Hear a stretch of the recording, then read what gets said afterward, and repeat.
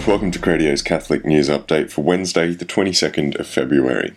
Today, Pope Benedict will receive ashes from Cardinal Joseph Tomko.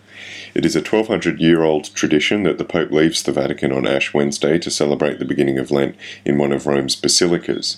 For decades now, the ceremony has taken place at the Basilica of San Anselmo in Rome's Aventino Hill. The Pope then heads a procession that ends at the Basilica of Santa Sabina. The uphill procession symbolises the effort Catholics make to be holy. Beginning Sunday, the Pope will suspend all meetings for 7 days to take a spiritual retreat. Preaching the retreat will be Cardinal Laurent Monsengwo Pansigna of Congo. He's one of the important figures of the African Church, also one of the leading voices in the defence of human rights. Then the Pope will visit a Roman parish. This year he will go to San Giovanni Battista della Salle al Torino. The schedule for this Lent also features two big events: the visit of Anglican Primate Rowan Williams on the 10th of March and the Pope's trip to Mexico and Cuba from the 23rd to the 29th of March. The Pope will return to Rome 3 days before Palm Sunday, giving him only 72 hours to recuperate before the ceremonies of Holy Week. A Cuban archbishop has helped a group of female dissidents escape the threat of beatings from police.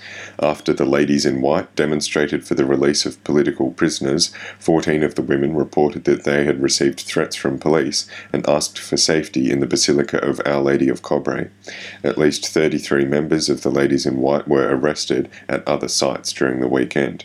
When the women inside the basilica revealed that they were receiving threatening text messages from police officers surrounding the building, Archbishop Dionisio Garcia Ibanez of Santiago de Cuba arrived with 2 vans and escorted the women through police lines. Meanwhile, government forces in the Democratic Republic of the Congo brutally suppressed a peaceful march that would have commemorated the 20th anniversary of the massacre of Christians by soldiers. The march was blocked in the end, an anonymous source told the Fides news agency. The faithful who were gathering in some parishes to then converge at the event were brutally attacked by police. A few priests and nuns were arrested, and then the police launched tear gas.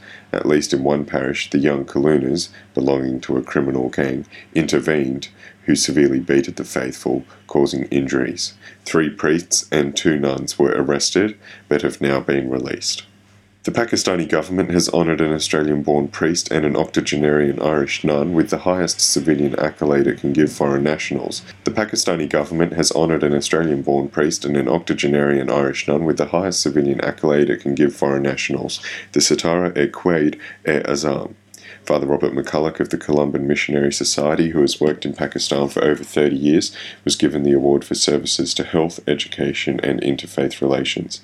Now in Rome, he previously chaired a hospital council that provided medical services in Hyderabad and rural parts of Sindh, ran a medical outreach program in rural Sindh, and set up the first home-based palliative care unit in Pakistan.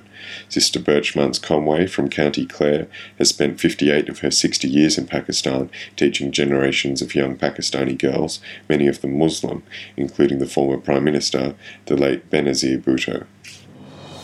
And that's today's news. Thanks very much for listening. Speak to you again tomorrow. God bless.